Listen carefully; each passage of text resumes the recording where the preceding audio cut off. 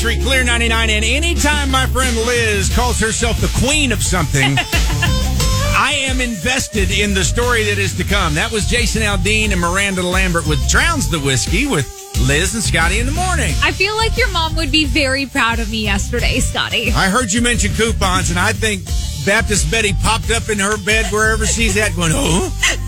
So what happened was I had to go to Target yesterday for some diapers and baby wipes. Okay. And I already knew that if I had spent $50 on baby products, that I was going to get a $10 gift card back from Target. Nice. Yeah, so I instantly knew, okay, I have to at least spend $50. Okay. So that was done.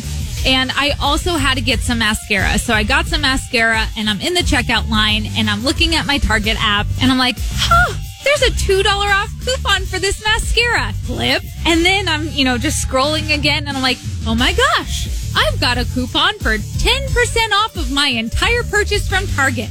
Clip. I clipped both of those. I check out. My total, I think, at one point was $75. And then she scanned my little Target app. It went down to $63.